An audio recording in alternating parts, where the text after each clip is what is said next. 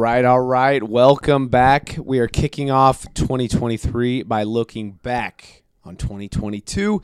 You are listening to the OG podcast on Are You Entertained? I'm Trey Alessio alongside Brandon Ogden. How are we doing?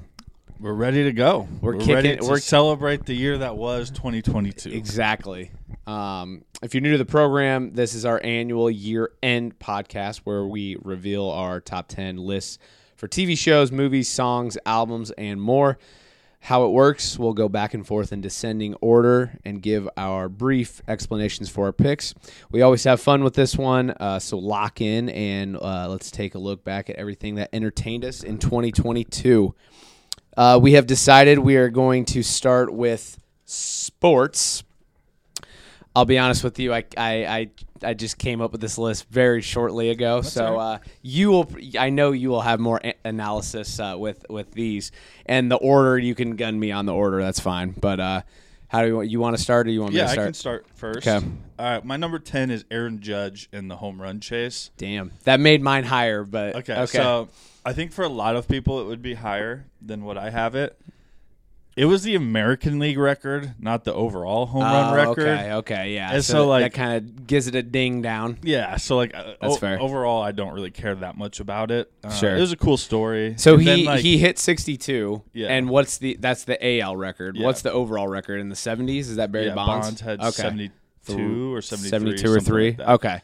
So That makes a little more sense. Yeah, so that's why I don't have it as high. Okay. Fair enough.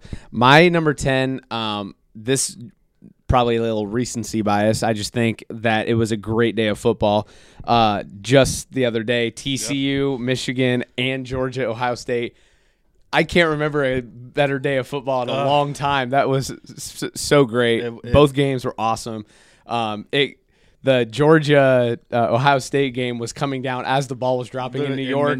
Right. Yeah, at midnight, yeah. Right. Cool. It was super fun and cool. I just thought it was a great day of football, so I had to put that on my list. A late entrant that you'll probably see on my list. Turn All up. right, my number 9 is Dusty Baker finally wins the World Series. Nice. We're Cubs fans. Yep. For us Cubs fans, he was the manager when We were Bartman, pretty much growing up. Yeah, and when the Bartman play happened, and he had so many close calls and just wasn't able to ever get there. Right. Yeah, I know. Okay, is that the mic? No, it's not Okay. the mic. I think it's my heater is buzzing in the background. It's been doing that. Some inside baseball there for all the listeners. So, yeah, Dusty's one of the great guys. Unfortunately, he coaches one of the worst franchises in sports that I can't stand. Yep. But happy for Dusty, and so Yeah. had to include him on the list. And that is the end of my baseball for top 2020 or top Fair enough. 2022 moments. Yeah. No, that didn't make my list. I don't know. That was probably an honorable mention for me, I guess. But yeah, that's solid. Mine was the Rams won the Super Bowl. Yeah, that was a good one. Not really a whole lot of analysis. That was not on my list, actually. Okay. All right, my number 8, and this one you could argue should be higher, and I think might make the most impact of any one on my list, and that's Live Golf. And the introduction of it, and like it's the first time that we've really had an actual competitive threat to one of the major sports, especially in the United States. Okay. See, I knew nothing about this. So what? This is like a competitor to PGA? Yeah. Okay. It's like a Saudi-backed company, and so they're just. I do remember you told me, or I've heard about this. So they spent like almost $500 million, I think, just on Phil Mickelson, getting him over. Huh. And so like a lot of the top golfers took the money and went over to Live. Some they're not able to really compete in any of the PGA events down the line. And there's been a big rivalry between obviously the PGA Tour and Live, and a lot of back and forth and stuff. So it's just interesting to see how it's going to impact, golf going down the line. And so I think it might be the most impactful on my list potentially, but had to at least put it on there. Interesting. My number 8's kind of lame. It's kind of just the fact that it happened, the Olympics. Yeah, no.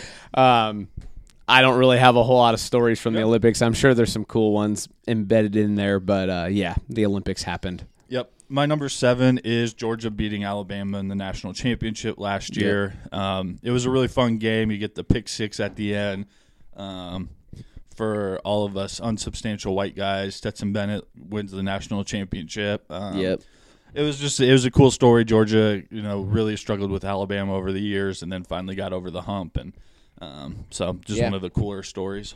For sure. My number 7 might piss some people off, but I don't really care. Brittany Griner comes home. Yeah, I did not have that one on. Yep. On my list, but it was on sports. like the first draft, and then Yeah. as I dove deeper in, I was like, maybe not. I don't know if again these rankings can go. Yeah. I don't know, but yeah, I wanted to include it. My number 6 was the first one on your list. It was just yesterday or 2 days ago. Nice. The semifinals of the college football playoffs, TCU, Michigan, Georgia, Ohio State. Just 2 thrilling games, super competitive, super fun to watch. Right.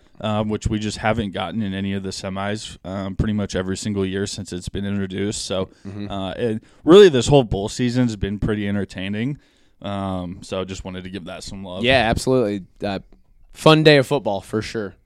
Okay, where are we at? Number 6, Albert Pujols. I'm showing my not knowing what I'm talking about. That's okay. But he hit 700. Okay, yeah, yep. They're not making my list. Probably should have done that one over Judge, but whatever. My number 5 is Serena Williams. Played in her final U.S. Open.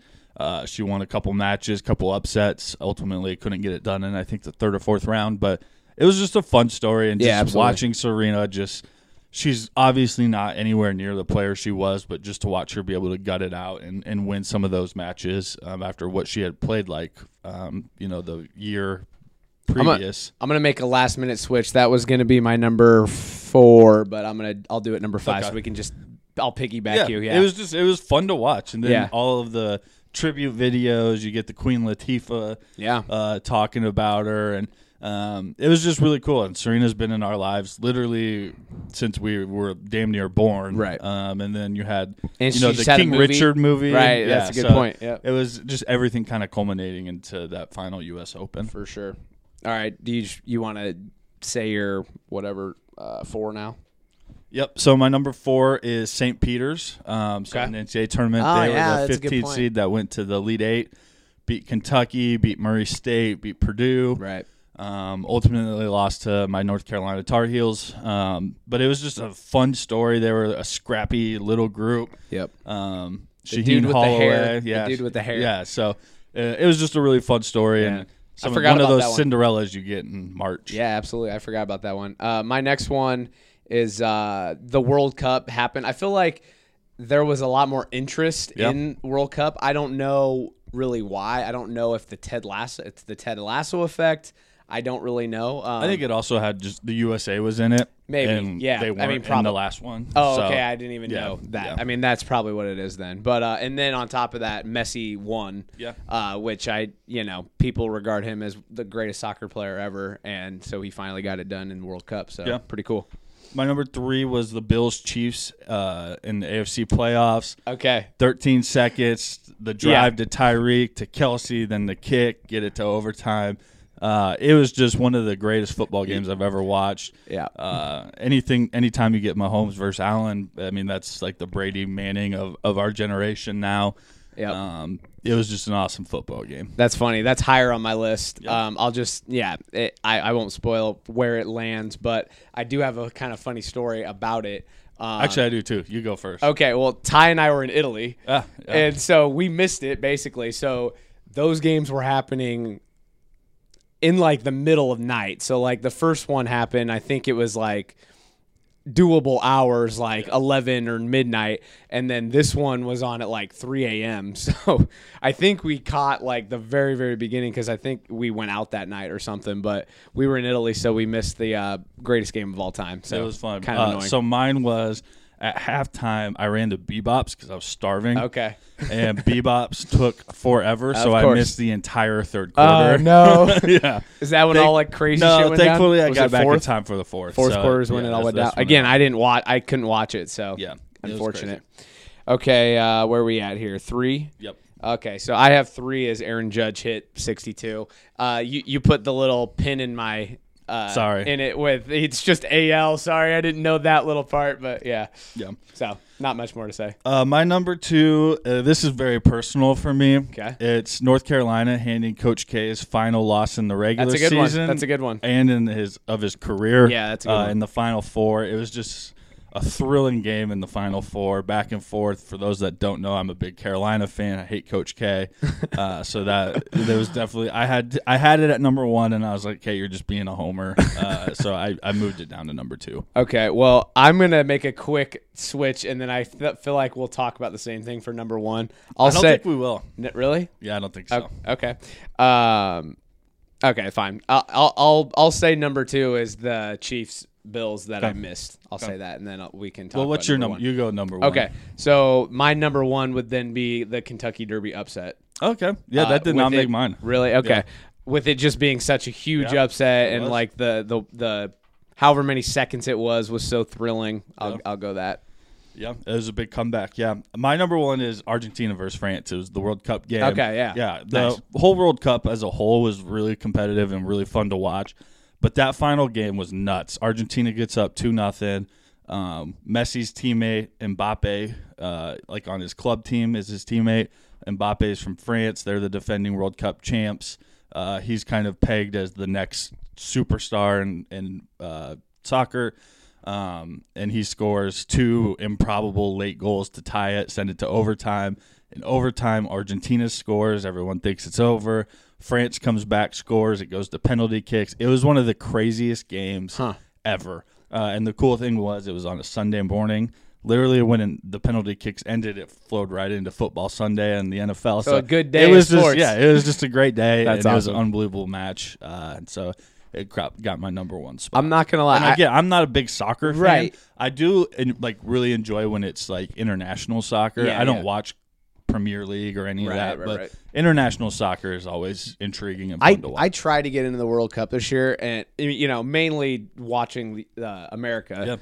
And they had the couple games where they tied, and I'm just like, man, Yeah, come on. yeah. And so I don't know. That kind of took the winds out of the sails a little bit for me to watch the other ones, but would have been cool to catch that one. Yeah. So, oh well. All right, that is our sports. So, where are we going next? You want to do albums or you want to do songs? Oh, okay. So let's do songs and then albums. We'll transition to music. Let me see here. This is where I get to do my preface. Yes. I think I do this every year. Yep. The first preface, not so much. This is the least amount of music I've ever listened to in a year.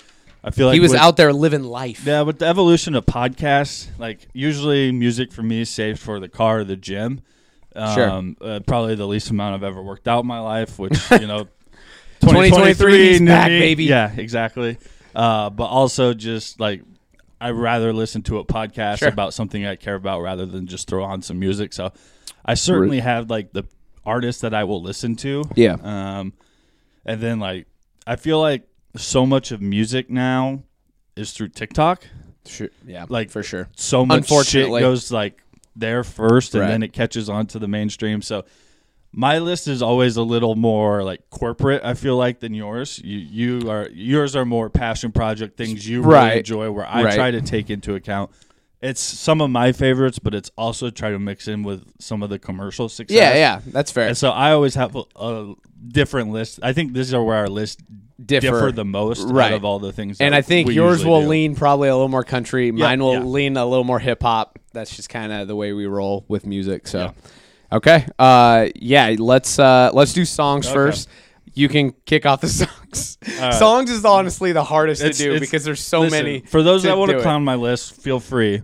But to go back and try to put together a top 10 song list Right, from it's the year. fucking There's hard. a lot of fucking songs It's that fucking come out hard. in a year. Yeah. And it's not like it's hard to rank them. Right, Hard to scale. It's There's hard no- to choose. Like, is it your Yeah. favorite? Is it Yeah. commercial success? Is There's it, no right. Yeah, it's not like a movie where you can like at least put a score on it. I mean, every song's so unique and different. It's hard. Right.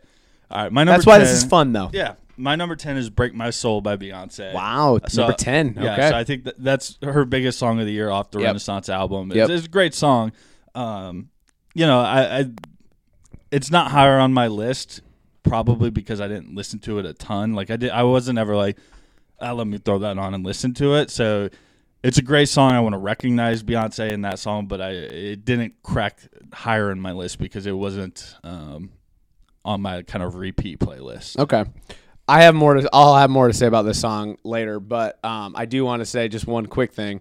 I find it funny how Beyonce comes in with kind of the house vibes, and everyone universally loves it. And Drake, when he put out Honestly Nevermind, at least in my circles, they universally did not like it. A rapper and a pop star. Right. I just thought that was interesting, but I'll have more to say about that later. My number 10 is About Damn Time by Lizzo. Just an absolute bop. Summer vibes.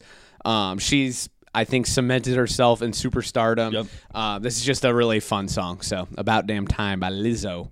All right, my number 9, this is where my list gets weird. So this one is shout out to Erica because this is probably the song I've heard the most. Okay. It's one or two, and it's We Don't Talk About Bruno from Encanto. Oh, okay. That funny. damn song was on all the time. I think if we have any parents out there with young children, they definitely feel this song because they've heard it a ton. Yeah. So it was just the amount of it was played, and Encanto was a great movie, and that was by far the biggest hit. And it was another TikTok song too. Had a little TikTok did kind of put that was on the radio, like top 40 radio. Weird.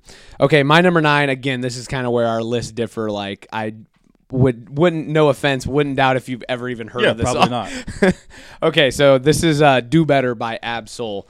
Ab-Soul, I really enjoyed his new album. It's fairly recently dropped in December. This is my favorite song off the album. It's super deep. The video itself is super powerful. He has been candid about his brush with suicide, and the video highlighted that. So I think the video really propelled this song to at least be in my top 10. But it'll hit you different in my humble opinion. So Do Better by Ab-Soul, number 9. My number 8's another just kind of vibe song. Again, this one took over TikTok. I still hear it on TikTok all the time. It's Heat Waves by the Glass Animals. Okay. Yep.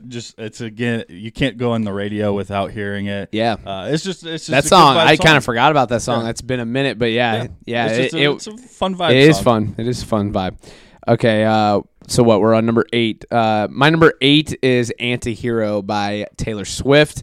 Her most popular song off of the Midnights album, and I honestly really enjoyed this album, and we'll get more into that in the albums, but this is the intersection of commercial success with critical acclaim, I guess, if you will. Yep. Not my personal favorite off of the album, but we'll show it some love at number 8. My number 7 is Doing This by Luke Combs, which was the title of his album, and it just kind of encapsulates who Luke Combs is as an artist. It's all about, the song opens with a reporter asked me in an interview, what would I do if I wasn't doing this? Mm-hmm. And he goes on to sing about how he would still be touring the country, playing his songs, playing his music, even if he wasn't a superstar in country music. Nice. And so... Respect. Yeah. Respect. Luke Combs is going to be a mainstay in probably every list that I do from here on out on these year-end reviews, as long as he's putting out music, just because he's by far my favorite country artist out. So Dope. Did you see him in 2022? We did. We saw him. And are you seeing him in 2023? Yeah. Okay. So it was actually really cool. We saw him in Denver. He played at the Broncos Stadium, nice. And it was his first stadium tour concert. Oh, yeah, cool. He only did like 4 stadiums. Nice. Next year he's doing like a bigger tour, but it was the first time he did it, so it was really cool. So to be a part of that, that's really cool. Really emotional about it, so it was really nice. Cool. Yeah. Very cool. Okay, my number 7 might be kind of a underrated pick, but that is London by Bia and J. Cole. J. Cole's rapping with the British accent. I absolutely love this. This song was kind of a mainstay for me in 2022. I really enjoyed it. It was cool. Bia's a baddie, and that song's fun. So London, number 7. My number 6, you already talked about. It's About Damn Time by Lizzo. Nice. Again, this is just shout out to Erica. She played that damn album like every other time I was in the car, and so like I've heard the whole thing. And that song, it doesn't matter. That song is a hit. It's a bop. You're gonna be singing along. Yeah, it's for good. sure, for sure. All right, my number 6 is There Someone Else? My personal favorite off of the Weeknd's album Dawn FM. I remember I didn't know that was the song when I first kind of heard it, but the trailer for the album had this in the background, and I just immediately loved the vibe. And then I come to find out it is There's Someone Else on the album. Absolutely loved it. I will never forget. I saw him in Tampa, and he the lights went down and like he wasn't saying anything, and I was like, play Is There Someone Else? And he plays it right next, and I was like, let's fucking go. It was so sick. Love that song. So number 6 for me. All right, well, I'll piggyback. My number 5 is Out of Time by The Weeknd on Dawn FM. I go back and forth on what my favorite song is on that album. Yeah. I think Out of Time's probably the most... Have you seen the video for it? Yeah. It's awesome. You think that one's probably the most popular on that album? Yeah.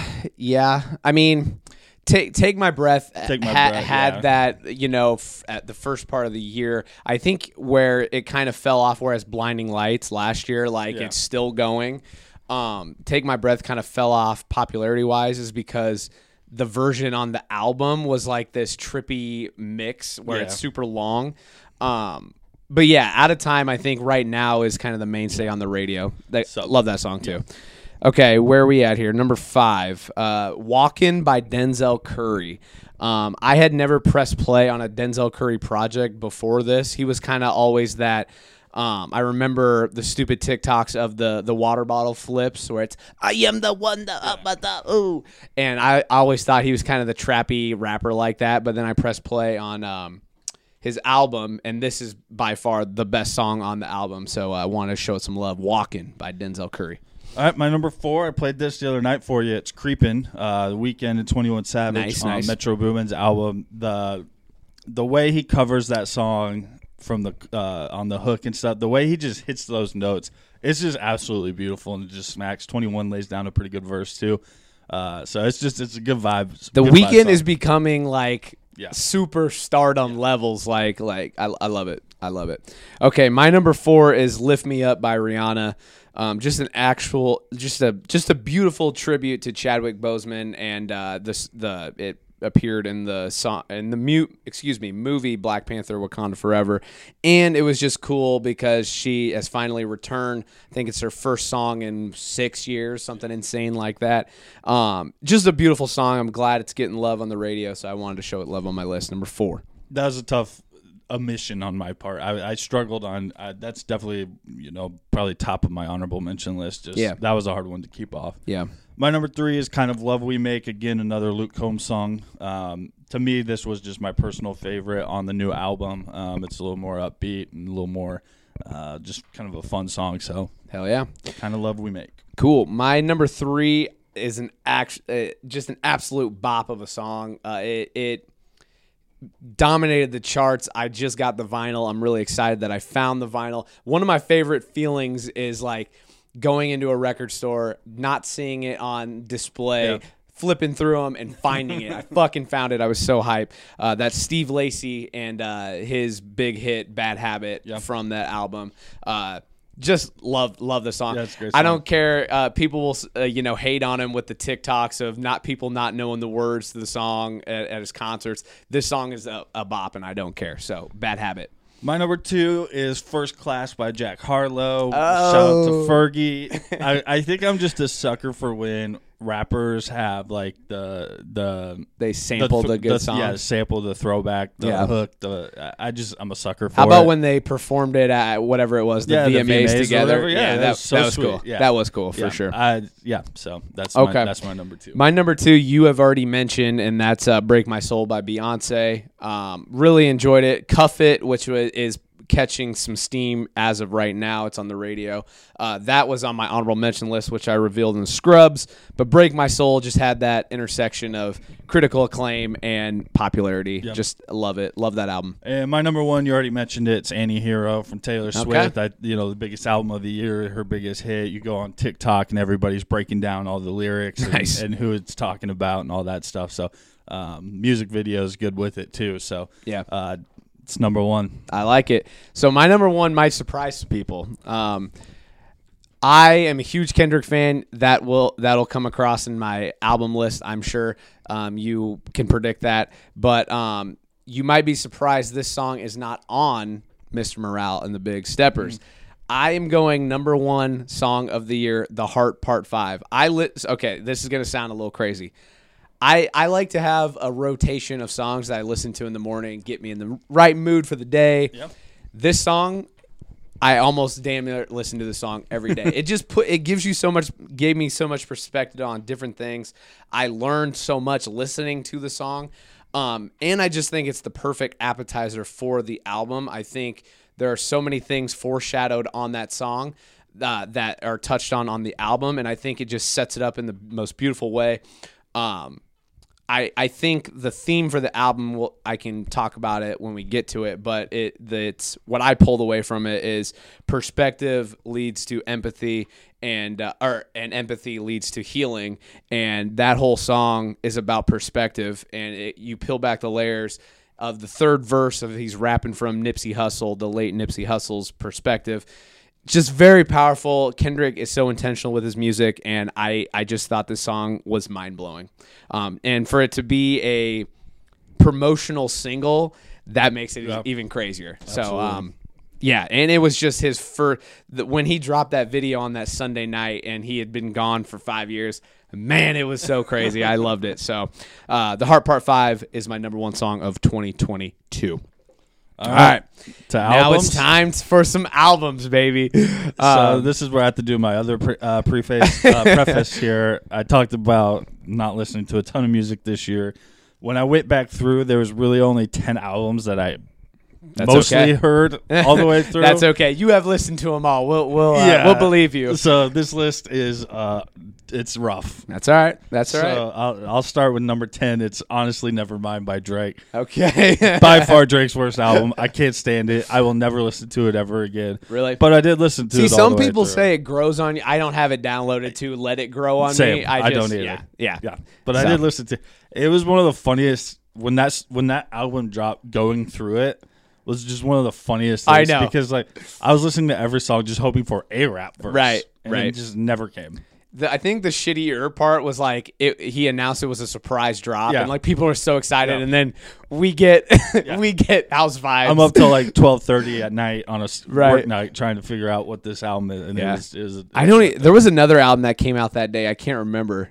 Was it Logic or some? Yeah, I think Logic. Was it dropped Logic? at And I was some time. like, I got you through listened to 2 or that one 3, and first, I was yeah. like, yeah, I'm turning it to Logic. Okay, my number 10 is "It's Almost Dry" by Pusha T. He is the Martin Scorsese of hip hop. Coke rap is here to stay. He knows his lane. He stays in his lane. Half of the production was He Who We Will Not Speak Of, and the other half was Pharrell. The production was amazing, and his Coke raps are at an all-time level, so I had to show It's Almost Dry some love at number 10. All right, my number 9 is "Come Home, the Kids Miss You" by Jack no. Harlow. Again, did not really enjoy this album.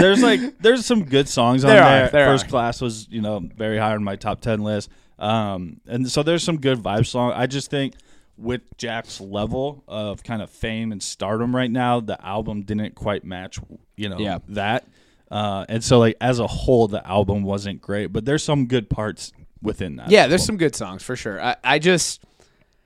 I'm in a place in my life right now where it's for albums, I want something of substance, and that just it's very surface It's level. like a young Mac Miller album. Right, and you know how I like the deeper Mac.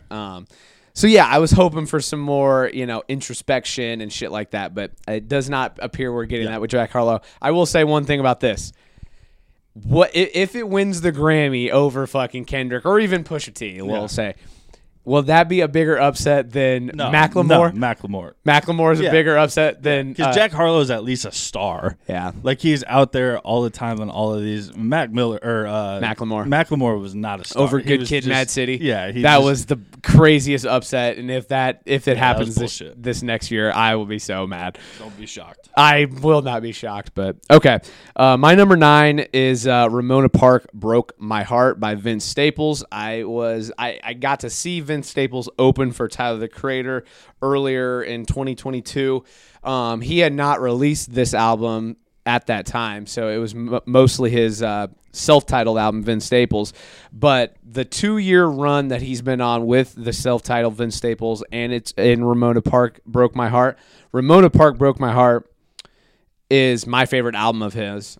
I think it's the perfect juxtaposition because, and this is getting a little deep with it, but it's like very chill trap beats, but there is a message if you listen to it and listen all the way through. What I pulled away from it was that trap gangster lifestyle doesn't allow you to be a human and doesn't allow you to show emotion, and yet all of these songs are emotional. And I don't know, I think it's just a beautiful, beautiful story if you really listen for it. And I thought it was cool that Vince Staples put it together that way, so I wanted to show it some love. So Vince Staples, number 9 for me. My number 8 is Her Loss, Drake and 21 Savage. Nice. So my biggest beef with this album is I think Drake and Future put out a better collab album. Okay. And so it just feels like we're kind of running that recipe back. Yep. But we've already done it better, in my opinion. And so it loses a little bit of its luster. And again, I just, no offense to 21 Savage, I just prefer to hear Drake. And I prefer to have Drake just do a solo album where he's actually rapping instead of what he did on Honestly Nevermind. So, it's number 8 for me. I enjoy Her Loss more than Honestly Nevermind. Again, I'm just in a point in my life where like it's just straight toxic vibes, and it's funny and it's cool to be a fucking like that, but I don't know. I'm at a point. It's a fun album. It's a fun album. There's a time and place. It would not be on my top 10 most years. Yeah. It's a fun album. It just didn't quite make the cut for me. Okay, my number 8 is Few Good Things by Saba. It was very hard to come back to, follow up Care For Me, because Care For Me is such a personal favorite album of mine. But this one, so Care For Me dealt a lot with trauma, and then he also lost a couple of his label mates along the way.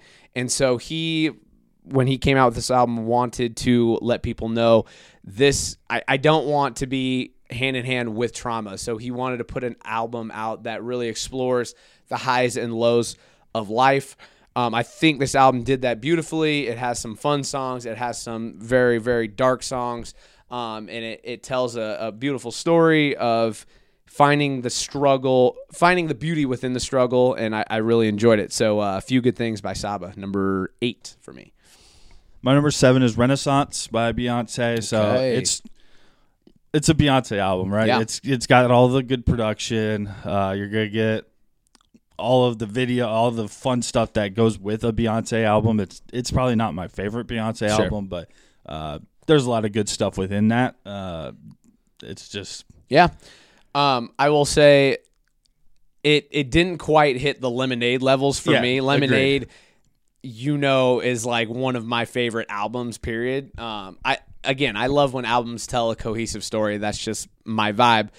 This Renaissance didn't quite do that, and I'll say more when I get to it. But yeah, I feel you on that. Okay, my number 7 is Gemini Rights by Steve Lacy. Just a quick 30-minute or 35-minute album, but again, just straight vibes. Love this album. Bad Habits on there. Static, the opener on the album, is one of my favorites. And again, that moment of me finding the vinyl was just so awesome. If you haven't checked that album out, it's really good. So, all right, my number 6, I talked about this in the songs list. This is probably the album I've unfortunately heard the most, but it is a really good album. Okay. It's Special by Lizzo. Okay, interesting. There's just so many actually like very good songs as you go through it. She tells some stories in some songs, and then About Damn Time's just the huge bop off of it. Right. So it's a good album. So I put it at number 6. Nice. Number 6 for me is The Forever Story by J.I.D. Jitty Jid. I think before this album, he was right on the cusp of being that rapper who is ready to take the torch from the likes of Kendrick Lamar and J. Cole. He had the big hit. He had the radio hit with Imagine Dragons. That got him to that level. He Did the Dreamville project. He had this buzz about him, but he just wasn't quite there. With the Forever Story, he is there. It was a great album, my number 2 hip-hop album of 2022. And just a great album. Really no like cohesive story. You can find it in there. I really think it's just he is here to stay forever as a rapper and a hip-hop artist. The cool little Easter egg in the album, 2007 finally cleared, the samples cleared, and they put it on the extended version of the album.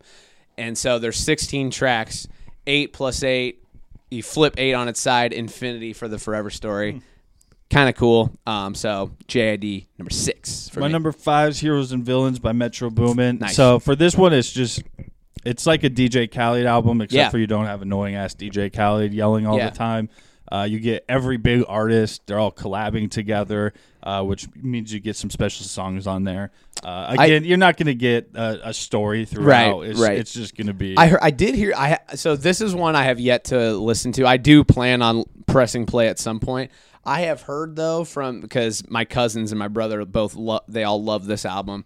They told me though there's a theme throughout. So like the first half is the heroes and the second half is the villains. Yeah, that's kind of cool. Yeah. I even had one cousin on the Scrubs pod go as far to say that they think this is the best producer album of all time. Really, you would have to go back and think about it. I mean, DJ Khaled is the first person to come to mind. Yeah. Maybe DJ Drama. Or even like, I don't know if this necessarily counts, but like the Black Panther soundtrack is like a similar. It's not. I mean, I think Kendrick put most of that together. Yeah, but that's not necessarily a producer album. Right, but it's right. kind of those team up collab albums. Right, the collaborative efforts for sure. Okay, good choice. My number 5 is Midnights by Taylor Swift. Really, I'm not a huge T Swift fan. I know she has the cult following. I know the whole Ticketmaster fiasco of like everybody trying to get tickets to her tour. I just randomly decided to press play on this, and I really, really enjoyed it. Super fun album. Again, me not really being a Taylor Swift fan, correct me if I'm wrong, it feels a little different than her other efforts. Like, is it more poppy kind of or sort more? of. So I would just recommend to you to go listen to Folklore. Folklore is kind of the because that was like her first album that she didn't do that was like first person breakup songs. Okay. Like that one is very much a story. And if you're really interested, the Disney Plus has like a you told me that I think thing last where year. like she goes through and plays each song and Right. they talk about how they wrote it and came up with it. And I would definitely, it's a really interesting watch, and they play the song throughout. So that's really cool. But yeah, it's definitely a different type album from her for sure. Right. I really enjoyed it. All right, I think we're on 4 now. Yep. So my number 4 is "Growing Up" by Luke Combs. Okay. So again, he's just my favorite country artist. He just makes such great music. He's a good dude. And I've seen him like 4 or 5 times in concert. Going to see him again next year. So Hell yeah. Had to give him some love. Good shit. Okay, this one came out fairly recently in December, but I think it warrants to be high on this list, and that's SOS by SZA. She had been on a long hiatus and really, really enjoyed Control, her first album. I personally think it's a classic of an album. This album is it's bigger, it's bolder, it takes more risks. You have some songs on there that don't fit that alt R&B genre that you're kind of used to her doing. You get a whole plethora of songs. I think there's 23 songs on it, so it's a long album. But I think it is really, really good. There are some really relatable songs on there, and she's just really talented, great performer. I would even go as far, I would be interested in going to see her on tour, honestly, and maybe I will next year. But so I really enjoyed this album, SOS by SZA. All right, my number 3 is Mr. Morale and the Big Steppers. Okay. We're going to talk about it a lot more. I'm just guessing. That's fair. So I'll lay out and we can move to Okay, your yeah. number 2. I do want to get your thoughts on it, so I'm excited to hear it. Okay, my number 3 is Dawn FM by The Weeknd. I don't know whether I like After... That's my number 2. Two? Okay, so we can kind of piggyback it. Okay. I don't know if I like After Hours or Dawn FM more. I prefer Dawn FM you? slightly. Slightly. Both of them are great. I love the theme of it with with having like the interlogs like in between. Yeah, with like, Jim the Carrey. Jim Carrey. Yeah, it's awesome. Yeah, it's just really it's sneaky cool cohesive. connective tissue. It is sneaky cohesive and tells a little bit of a story. So he even told us that it's a part of a trilogy. So we have After Hours, this, and I will bet you that the next one is After Hours. I know when we talked about it on our previous pod, we kind of discussed it. But I think it's sneaky cohesive, and it's just a fun vibe. Like I think the theme of it is kind of purgatory. We're getting the afterlife potentially on this next trilogy. It's so good. Jim Carrey ties the knot. The fact that he is Bruce Almighty plays into the whole afterlife and purgatory theme. Just really, really good. Again, is there someone else? Love it. Out of Time. Just so many great hits, and seeing him in concert was amazing. He puts on a great show. So. And it's just, he's a bona fide superstar at this point. This is the first album after the Super Bowl halftime. Yep. We kind of got a little bit away from the crazy Michael Jackson red suit. We still vibe. Celebrating Super Bowl. Yeah. So this one felt very much like kind of back to the original trilogy with House of Balloons and all of that. Yeah. Like a little more I feel singy, like that, but mixed with the pop. Still some pop. Right. Which 100%. Like he's molding it, and it's just beautiful. I hope he puts out an album in 2023. I could see it. He does have the TV show coming, The Idol, on HBO. I don't know if there's a date. I think it's in springtime. But so if he puts out the album mixed with The Idol, he's going to have a big 2023. It's going to be crazy. So, all right. My number 2 is Renaissance by Beyonce. Again, I don't think it's the level of Lemonade, but I do think, because she was on a pretty long hiatus as well, but I think that, again, that album took risks.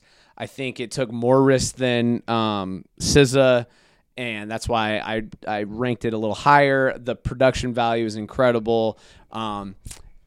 She's kind of given us maybe the vibe of there might be a trilogy. She called it Act 1 Renaissance, so maybe we'll be getting more Beyonce soon, but really enjoy this album. Alien Superstar is one of my favorites on that album. Good one. Just a really fun, summery kind of disco fun album. So Renaissance number 2. You have your 2, right? Or you're on 1. My 2 You're is on done. 1. Sorry. Yeah, my number 1's Midnights. Midnights. It's nice. Biggest album opening of all time, Yeah. I'm pretty sure. Broke every record. I'm not a Swiftie. I'm like Swiftie adjacent, I would say. Like I A tear down. Yeah, I love me some Taylor Swift. Wait, did you guys get tickets? Yes. You got tickets, We're going to see her at Arrowhead. That's going to be crazy. Yeah. And so like I do genuinely enjoy her music. She's a performer. She does the videos where she drops all those. Yeah. And everything she does, she just does big. I still think, to me, Folklore is my favorite Taylor Swift album, but I think this is probably second for me. Nice. Which probably the Swifties would disagree and say it's probably not even like a top 3 album or something. I don't know. But it's really good. And it's get some of the darker vibes in there. Yeah. So. I didn't even listen to the 3 AM version. I don't know if it's better or worse than the I actually original. haven't listened to it yet. Yeah, I haven't listened, but the 13 songs on the original album were really, really good. Really enjoyed it. So I'm glad I pressed play. So that leaves me with my number 1. This is you could probably drum roll, everybody. Yeah. Everybody who's been curious what this is. Yeah, be. I'm pretty sure I spoiled it on the Scrubs pod, but I don't really care. It's Mr. Morale and the Big Steppers. I love this album. I can't say enough good things about this album. When it first came out, it wasn't my favorite Kendrick album. I think it has grown to be my second favorite Kendrick album. That may or may not be a hot take for some people. I do kind of want to just discuss it with you. I know we kind of been on a hiatus from a regular podcast for different reasons, but because your To Pimp a Butterfly is your favorite Kendrick album. My favorite album maybe of all time. Because to me, Damn is my personal favorite from Kendrick. Yeah, and I've never loved To Pimp a Butterfly. I always just say it's not for me, which is maybe not the right thing to say. I don't know, but I struggle. I think maybe the style. You know, it's for the it's he. I relate it to this, and this kind of happened before what I'm about to say, so it may not match. But Tyler the Creator came out with Flower Boy, right? Yep. And that was his biggest album to date. It got him on the radio with See You Again. it was the most critically acclaimed album of his to date. And at the height of that, he flips it, does a whole 180, and pulls Igor, and basically comes out with a pop album. Yeah. And honestly, people might even argue that Igor is better. I think it's very similar, where Good Kid, Mad City, it is the most digestible of Kendrick's albums. It has the features, it has the production, it has the skits that it hand delivers the story to you. Now, on the height of that, people are expecting that on the next album, he does a whole 180 with To Pimp a Butterfly, where you really have to peel the layers and break it down and find the Easter eggs. And then he has the poem that's sprinkled throughout. And he has Tupac. Yes. I just think he is so intentional ever since that album. He's just such an artist, and it's amazing. So I don't. We got on to Pimp a Butterfly. I'm going to bring it back to Mr. Morale. I was expecting that. I was expecting that kind of that cohesive story. There is that, but you really have to dig for it with Mr. Morale and the Big Steppers. I think it's there. I have said this on the Scrubs Pad. I've written about it. I've talked to many people about this. I'm sorry, I'm a little obsessed. I love this album. I think it's an 18-part therapy session. Yeah. I think it, again, I think we all wanted that perfectly put together story. This song leads to the next one, like we were going to get with To Pimp a Butterfly, and even Damn for that matter.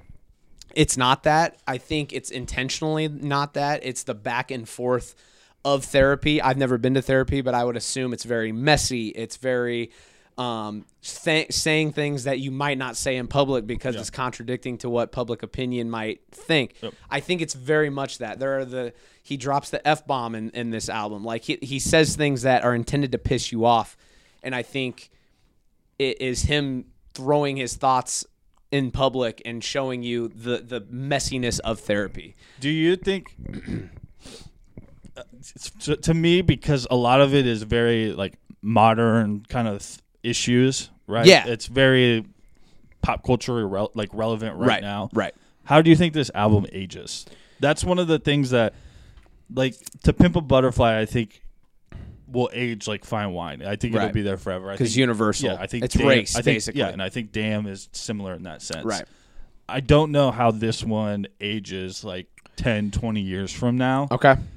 It's interesting. I think like on the surface, I think we're maybe thinking like N95 and like that's like a COVID era song, right?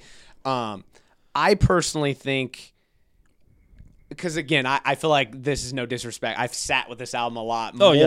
Way maybe, more. And that's why I asked. Yeah, no. Yeah. And for me, it will age just because even on the surface, you may see the N95. I don't even think it's really about that. I think it's more about you hiding behind your feelings and behind the bullshit. I think it's more about like your like self-growth. So in that regard, I do think this album will grow. I think this is such a meta album because it is intended to grow. It's so weird. Like when I first listened to it, I was like, okay, I dig it. It's not my favorite, but I like it. The more I listen, the more I learn, the more I peel back the layers, and it grows on you. It's so meta and weird, but it's just such a dense album. You even have the We Cry Together that gave me immediate Kim Eminem vibes. Yep. He just took so many risks. And then on top of that, to see him in concert perform this album, he did. It was such a cool show. I can't say enough good things about this album. So I was actually going to say, it kind of reminds me of like Marshall Mathers LP in a sense where like it's just sometimes the point of it is to get a reaction. Yeah, and 100%. Like, piss you off 100%. And all of that stuff. And so I just find that kind of fascinating. Yeah, and I think, again... It's definitely a more mature version. Right. You get what I think I'm saying. Those things that are like meant to piss people off, that's more surface level shit. Yeah. He's doing it to get a rise. But when you really peel back the layers and listen to it in the context of the story that he's trying to tell, it's beautiful. It really is. Like, because again, and I said this in my little, and I'm sorry for getting on my soapbox here. I just have a lot to say about this album, but again, I go back to when I first listened to this. We wanted Kendrick to save hip hop. He's been away so long. We wanted to hear what he had to say about 2020 and beyond. But we didn't get that, and the last song on this is Mirror, where he says, I choose me, I'm sorry. He's choosing himself. He's telling all of us to choose ourselves, and in that, we can grow together. I just think this is going to sound cheesy as hell, but I don't really care. I think there's so much to be learned from this as society. I really think it can do wonders if we listen to it and come at it with an empathetic view. I just think it's such a beautiful album. It's a masterpiece. I really do. And a lot of people initially did not like this album. They said it's one of Kendrick's worst albums. You got to let it grow. You really do. You really do. So I've said enough. I'm sorry for getting on my soapbox. I just love this album. So Mr. Morale and the Big Steppers, number 1 for me. All right. That's our music segment. Now, the TV movies where we both kind of, I think, we steadily watched a lot this year.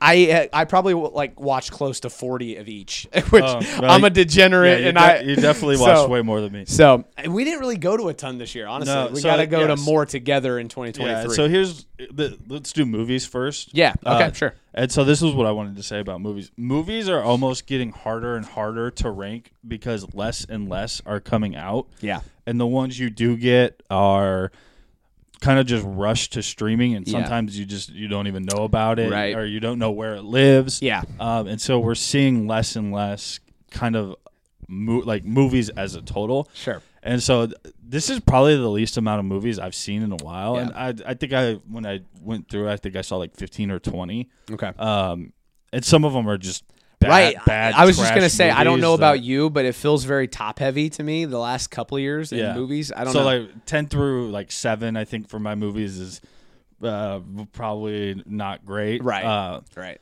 But the ones I do like they're fucking great movies, and 100%. I hope we get more of those. And right. so it's definitely an interesting year in the movie business, right. And I think it's going to be interesting to see how kind of those trends move along. Yeah. You know me. I hope they're moving in the right direction. But okay. All right, give us your number 10 movie. So my number 10, this kind of speaks to it, is Hustle. It was the Adam Sandler Netflix movie. It was just it was a fun movie. It was one of those. It was just a pleasant surprise of how good it was. Anthony Edwards was phenomenal in it. And so it was just, it's not a great movie. It's probably not a top 10 movie most years, but I think it's a good movie. Yeah, it's a good movie. It's good. I think it's fun. I like Adam Sandler in those a little more serious roles. I hope he does more of that. Yeah. Good pick. Solid pick. Okay, my number 10, I think I told you about it. I don't know if you've watched it or not, but it's the Banshees of, I don't even know how to pronounce it, okay. Inisherin. Yeah. Very, very slow burn. If you go into it thinking it's a drama, you probably won't like it. If you go into it thinking it's a comedy, it might give you a different perspective. It's gonna do great at the Oscars, and that's why I watched it in theaters, and then I watched it kind of a second time on HBO Max. It grew on me the second time a little bit. I didn't love it. It's growing on me, so I feel like it might be one of those movies. If you give it time, it grows. So I want to show it some love. Yeah, I turned it on HBO Max and watched like the first 20 minutes. Yeah, it's a slow burn, and it was like midnight, and I was like, I can't handle this right now, and so I turned it off. It is slow. It's a different take of a movie, though. The whole friendship, and it's just funny that he wants him to be his friend so much. It was different, but we'll see how it fares at the Oscars. All right, my number 9 was another just kind of fun, pleasant surprise that like I went in with just about the lowest expectations you could have for a movie, and that was The Lost City with Channing Tatum and Sandra Bullock. It's one of those comedies they just don't really make anymore, right? Where it's kind of like a action comedy type thing. And it was a ton of fun at the movie. Like you saw it at the theater? Yeah, I thoroughly enjoyed myself, and I think if I was just watching it at home, I'm probably on my phone, not really paying attention. Yeah. Not that you have to pay super close attention to this movie, right? But like seeing it on the big screen, there was a couple like real big laugh moments with the whole theater. So it was just a fun movie similar to Hustle. Nice. Okay, my number 9 movie, I don't think a lot of people maybe have seen or are showing it the love I think it deserves. It's BJ Novak's movie, Vengeance. I watched it on Peacock. It was so it's such smartly written. It's so good. He's brilliant. I didn't go in with any expectations. I didn't even know what this movie was really about. It surpassed them. Like, it was so brilliant and funny and good and woke, and it was so good. Ashton Kutcher's in it. He plays a great role. Highly recommend this. I saw it on Peacock. I don't know if it's still there now, but if you have Peacock, check it out. Vengeance. You need to watch The Office, is what that means, because he was one of the main writers on The Office. True. I like The Office. Yeah. I've seen Comedy Central every damn day. All right, my number 8's Doctor Strange in the Multiverse of Madness. It's not a great Marvel movie by any stretch of the imagination, but there's some really big pieces in it. Anytime I get Wanda, I'm a big Wanda fan. Doctor Strange is awesome too. So, again, it's not anywhere near a top tier Marvel movie, but right. Yeah, well, when our next podcast, actual podcast, we'll have to kind of discuss the trends of Marvel, and because I want to get into that with you, but we might be getting more Wanda with Coven of Chaos upcoming this year. I think that's supposed to come out in 2023. Anyway, my number 8 is The Whale with Brendan Fraser. I saw it at the end of December. Again, a COVID-era movie, really shot in one location. I went to the Austin Film Fest, and I saw the director talk about this movie, so that might have given it a little more love for me. Brendan Fraser, I believe, deserves the Oscar for this movie. I'm excited that he's kind of back in the Hollywood swing of things. He's going to be in a Scorsese movie. I really enjoyed the message that this movie had to give. If you look at it with an empathetic view, I think there's a lot to be learned from this movie. So check it out, The Whale. All right, my number 7, there's kind of a theme here. I went in with just such low expectations. This was a date night movie that I got dragged to. It's Where the Crawdads Sing. Okay, yeah, I have heard good things. It's Reese Witherspoon's production company put it out. It's based off a book. There's a great twist ending at the end. The actress in it, and I'm blanking on her name. I'm gonna look it up real quick. Is it drama? Is it like a drama? It's a romance drama. Okay, yeah. Whatever genre you want to put that. But I think this. Let me real quick. Yeah, you're good. Daisy Edgar Jones. Okay, I've heard of her. Yeah, she's gonna blow up. She's gonna blow up because she was on something else. Under the Banner of Heaven with Andrew Garfield. Yeah. I've heard the name. Really good in that. I've heard the name. She was phenomenal in it. So she's kind of like this illiterate girl who's like dad's a drunk, and like her whole family like leaves, and so she's like stuck there, and he dies, and she just kind of lives there, and she's illiterate. People don't really know what to do. She falls in love, and then there's a murder that she's accused of, and everyone just kind of assumes that she did it and stuff. So it's very interesting. It was there's a Taylor Swift song in it that she wrote for the movie. So it was a really good movie. I was T Swift wants surprised. That Oscar so fucking bad. She wants it so bad. Okay, my number 7 is Black Panther: Wakanda Forever. I really enjoyed the metaphor of the movie of the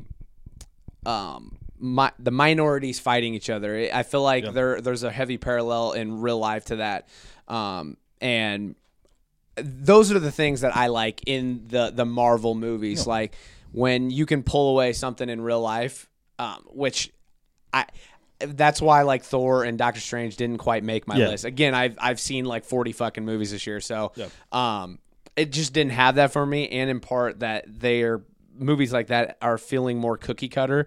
This one stood out from the Marvel pack, in my opinion. I just thought it was really my one beef with it is the opening. I think the fact that they used Chadwick's passing as kind of story, I didn't appreciate fully. But I loved Namor. I loved the parallel with the minorities fighting each other, and not that I love that. I'm saying that it's relevant, and we can all relate to it in real life. But it was a good movie. Black Panther, Wakanda Forever. Yep. So my number 6, and again, when we talk about top, my list really begins at 5. So Okay. this is probably more like an honorable mention type movie Sure. in years past, but it's Amsterdam, which we did Yep. see together. Yep. It's nothing great. Right. The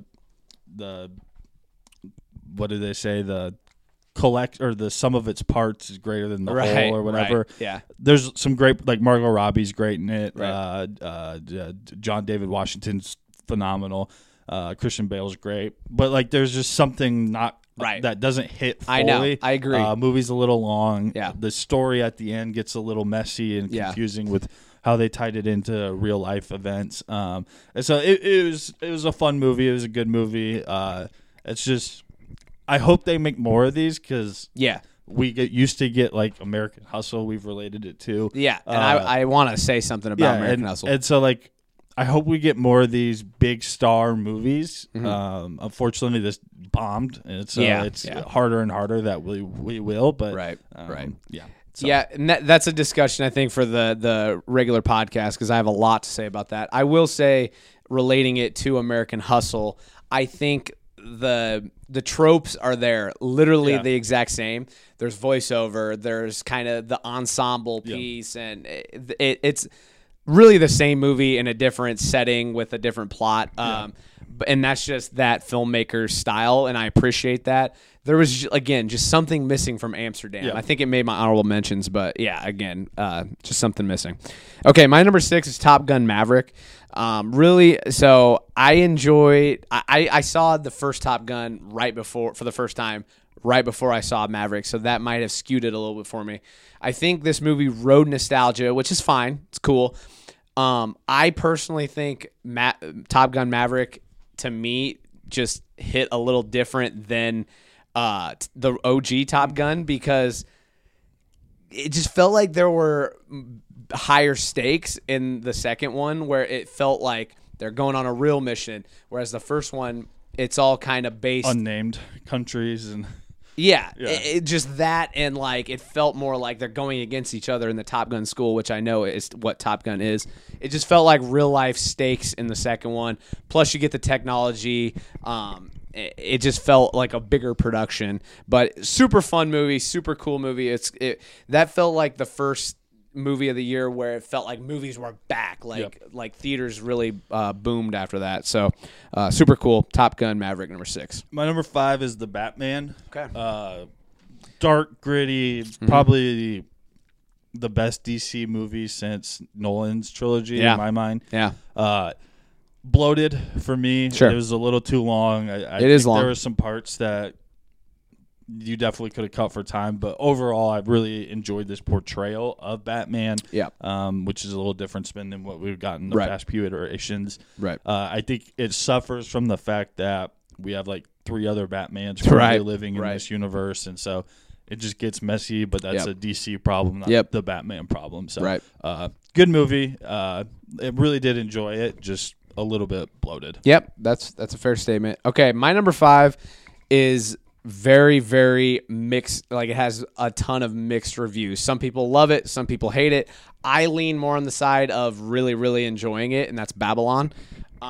Again, talk about a bloated movie. I think it was bloated. They could have trimmed off some of the fat from the movie. It's like 3 hours, 8 minutes long. But being a filmmaker and just having that background, this one hit different for me. It's really about 2 outsiders trying to break their way into Hollywood. They kind of touch on the transition from silent movies to movies with sound and color. It felt very authentic and cool and fun. Had kind of some Wolf of Wall Street vibes. It was very chaotic. I think that's why it's called Babylon. Margot Robbie absolutely killed it. The Tobey Maguire little appearance was amazing. It was a super fun movie. I can't wait to see it again. I think this is a movie where 10 years down the line, we're going to be discussing its brilliance. Damien Chazelle is a really good filmmaker, and I know that they're saying that this movie bombed box office wise, but these are the type of movies we fucking need, and I hope they keep making them. So I hope you go see this, and I'm anxious to hear what you say. I do want to go see it. Just haven't had the time yet. It came out late in the year. So my number 4 is Wakanda Forever. I'm with you on the beginning. I didn't love how they handled the death of T'Challa, but between a rock and a hard place, I don't know the right way to handle it. Right. So. My way to do it was just cut the be at the funeral right away. Yeah, like I think I agree with that. Yeah. It's a nitpick. It's a nitpick. It's probably, again, 20 minutes too long. Yeah. But they were dealt a really right. unfortunate set of cards, and they played them pretty damn well. They did. Namor is a freaking star in this. Angela Bassett.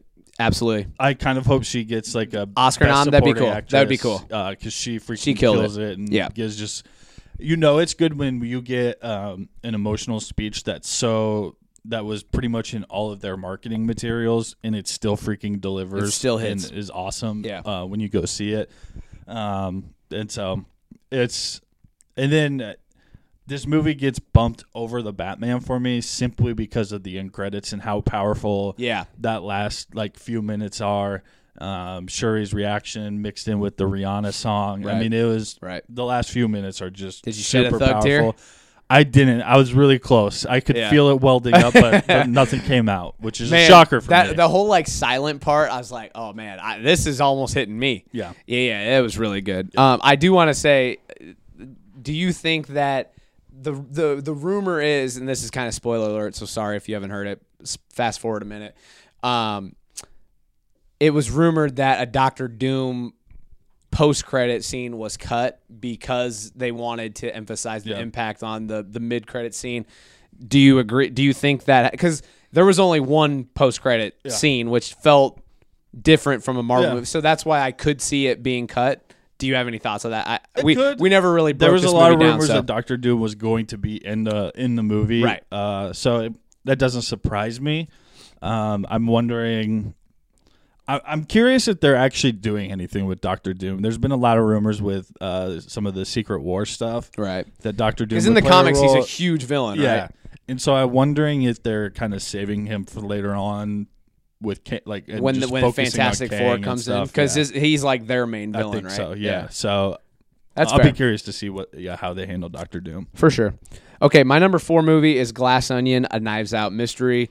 I actually saw my number 3, so we can talk about it together. Yeah, I actually saw this in theaters. Oh, you did? Yeah, that's cool. Yeah, it was crazy. So I woke up one Saturday morning and I asked my family, if they wanted to go with me.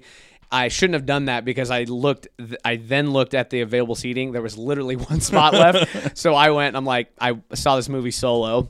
That might be weird for some people, but I love seeing movies by myself. Yeah. I can't remember the last time I've had this much fun at a movie theater. Oh yeah. Just an absolute blast of a movie. Rian Johnson is brilliant. I find it funny with his Knives Out success, and then looking back at how much people hated Last Jedi. Yeah.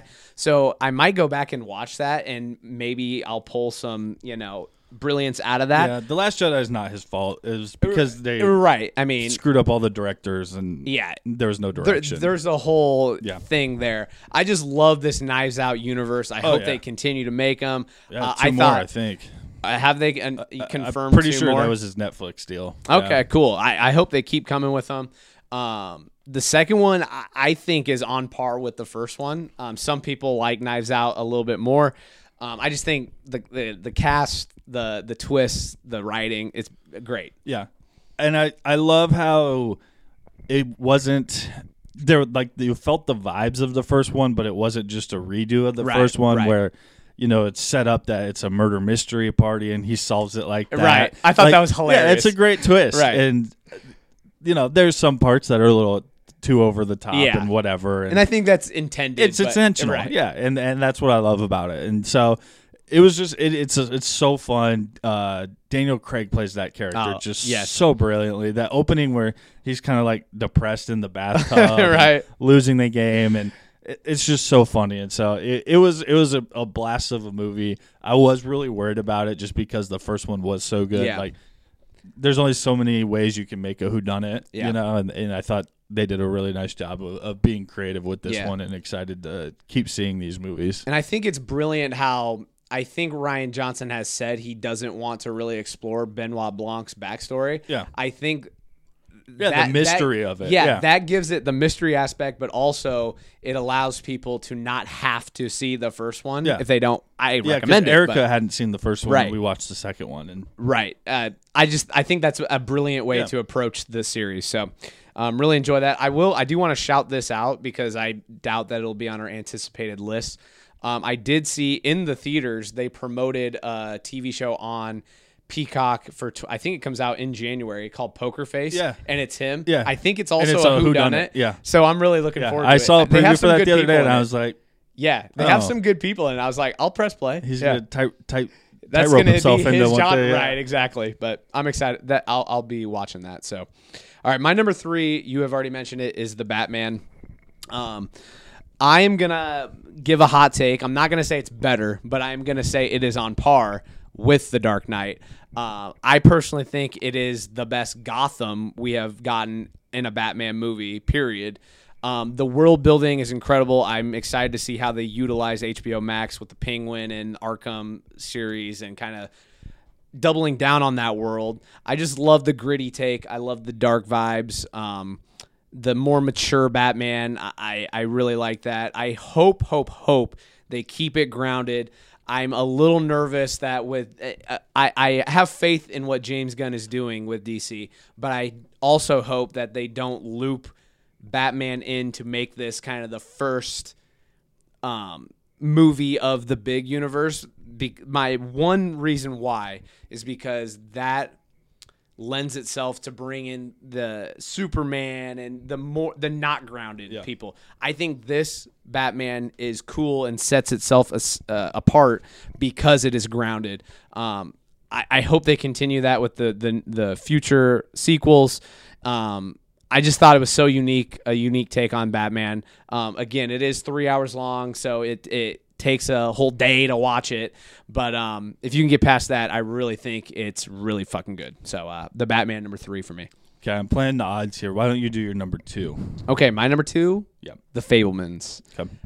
Again, this is basically a movie. This movie was made for Trey. Yeah, exactly. It really was. Audience of 2. You and what's his name? That is it Spielberg? Yeah. Yeah. Yeah, I mean, yeah, so this is basically a movie about Spielberg. I mean, obviously he changes the name to Fabelmans, but it's a movie about a kid getting a camera and falling in love with making movies and kind of maybe some of the repercussions that come with that, some of the things you have to give up, some of the things that you have to endure. And it just hit me different being the filmmaker, taking that leap to filmmaking. It resonated with me. Just the artistic storyline really hit different with me, and it might not have hit people quite the same, but I think this movie is going to do really well at the Oscars. I'm excited to see how well it does, and I think it's deservingly so. Really highly recommend this movie, The Fabelmans. Okay, I played the percentages right, which is nice. Because my number. We're going to talk about number 1 together. No, I think my number 2 is your number my number 1. Okay, there you which go. is Everything Everywhere All at Once. Yep. We saw this movie together. I think both of us were just pleasantly we saw little Easter eggs out there that this was really good and something you need to see. So we went and saw it together, and it's just an unbelievable movie. It's very it's a multiverse movie, which. I think it's kind of meta in the fact that it's like multiple genre too. There's fun, there's humor, there's drama, there's maybe a little bit of horror in it with like the scare, Yeah. And it's just the culmination of it at the end. Father daughter, some of the stereotypes about Asian people. All of it was just done so brilliantly, and like you said, the comedy in it, the seriousness, the emotion. The emotion. I watched it again a few weeks ago. Bruh, I almost teared up, man. It's emotional as hell. It's real. It's fun. One of the most unique movies I have ever seen. And it's just a throwback to the type of movies that just don't really get made anymore, and how special we need those more movies like are. this. Yes, 100%. And its success definitely helps moving forward. Right. I love this movie, Everything Everywhere All at Once. If you have not seen it, highly recommend. I really hope it gets Oscar love. I don't think it's going to, but I hope it does. The main actress, I think she's got a chance to win. I think it'll get nommed for Best Picture. Okay, cool. I hope you're right. I think it will. I think it's too big to ignore. Okay. Speaking of too big to ignore, my number one is Top Gun Maverick. Okay. Yep. So for me, I think where we differ is I grew up on the original Top Gun. And that's fair. You've been to my parents' theater room. The Top Gun poster is one of 4 with Jaws, Indiana Jones, and the original Star Wars posters that we have. And so I've seen this movie probably 50 times, like no joke. And it's literally one of my favorite movies ever. And there's just so many things that they pull on. His love interest in this is just a random name drop in the first one. You get the good music. The opening is literally damn near the same. Right. And you get the Val Kilmer back as Iceman in a really emotional scene. Yep. It's a hell of a lot of fun. It's just so much fun. And shout out to Tom Cruise because he held this movie. Yeah. Said it's not going to streaming. We're putting it in theaters, and it freaking killed at the box office. It was just a huge hit. So it was just really fun. My one beef with this is it felt a little Mission Impossible at the end once they crash. That's fair. I didn't love that part of it, but it was just such a fun movie and fun to be back in that. And Tom Cruise he is Maverick. Like he just it's a perfect portrayal. Yeah. He does his own stunts in it, and so it was a ton of fun to go back and see. I do want to say about keeping it and not wanting it to go to streaming, even after it came out and was ready for streaming. Like you see, like Black Panther. I don't know if you saw. It's coming to Disney Plus January 20th. Yeah. It's crazy. Whereas this one, they waited all the way to December to stream it. People kept going to see it. I know, it's crazy. Yeah. I'm happy for it. Yeah. I am. Great movie. Yeah. So should we kick it to TV shows now? Yep. All right. You want to start us off with 10? You want me to go? Okay. I will kick off number 10. My number 10 TV show. Again, I am a little ashamed to even say this. I watched close to 40 fucking seasons of TV this year. But my number 10 is Ozark. This was the final season. A lot of people may not like how it ended. I personally enjoyed how it ended. Kind of the father pays for the son becomes the father, pays for his sins. I like that theme, and I like how it ended. I think this is the best Netflix show of all time, in my humble opinion. It's that and House of Cards, but House of Cards ended on a really sour note. And this one just did not. I think it landed the plane, and I really, really enjoyed it. Jason Bateman in that serious role is awesome. Just really enjoyed the ride of Ozark. Yep, it's higher on my list. Okay. My number 10, and this is not a great show, but I think I was at 15 TV shows. And like the bummer for me is like I finally watched Ted Lasso. Yep. Like, that doesn't count for 2022. Yeah. My number 10 is Moon Knight. Okay. It was just it's an okay Marvel TV show. There was a lot of like fascination. Oscar Isaac just killed it as like these kind of split personalities. I like Moon Knight and did a really good job of just portraying different characters within one show, which is not easy to do. Right. And he did it. He made it look very easy. Right. It's Ethan Hawke was really good in it as kind of the bad guy. So it was intriguing watch as it kind of came out, and I'm fascinated to see if and how they use Moon Knight moving forward. 100%. Number 9 for me was House of the Dragon. I thought they had a tough task with following up Game of Thrones, but I think they did it almost perfectly. Some people might say it was a little slow, whatever, but I don't need the action. I need the drama, and that's what it provided. I'm excited for future seasons of this. I'm all here for Game of Thrones. I really enjoy my small beef is I wish we got a little more of the younger characters. I thought her name is escaping me. Babcock. Yeah, Millie Alcott or something. She killed it as a young Rhaenyra, and really enjoyed her. And really that whole storyline, I think that's where they took a little bit of a risk, was the time jump. But it ended up kind of paying off. Like, I don't really look back and being like, Jesus Christ, we needed a full season of the young actors. Like, I think it was fine. I'm excited for more Game of Thrones in the future, and House of the Dragons lived up, in my humble opinion. Yep. So my number 9 is Jack Ryan, which is the Okay. John Krasinski Amazon Prime show. Him, I still need to press Wendell play that. Pierce. It's I don't know if you'd love it. Just it's pretty much all action. It's action-y, The yeah. first 2 seasons aren't as actiony Okay. because he's more like behind the desk type. This 3rd season definitely picks up its stakes, and he's out in the field. Cool. I just love him and Wendell Pierce together are a really fun team. It's got Doug Stamper from House of Cards is in it. I did see that in the preview. And Yeah. so that's always fun to see him. He plays kind of like a similar type role. Yeah. And so it's a fun action spy thriller type series.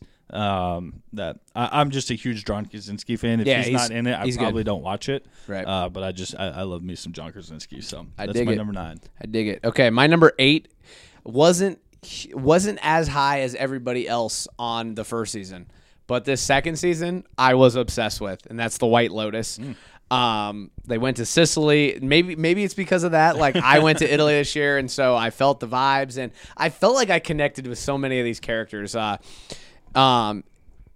think we see these shows, and I know we've talked about it on the regular podcast, where you see these shows being made where it's the majority of the cast is white people, but I'm going to compare it to Yellowstone in regards to shows like this and Succession lean on like showing how fucked up they can be and how funny that fucked upness can be. Whereas Yellowstone embraces it and they want John Dutton to be the good guy, even though he is so fucked up. I think White Lotus succeeds because we show how fucked up we are. And it's so funny, the scenarios that are being placed on. I think it's very unique in the fact it's a 60-minute show, which is normally a drama, but it is truly a comedy. Yeah.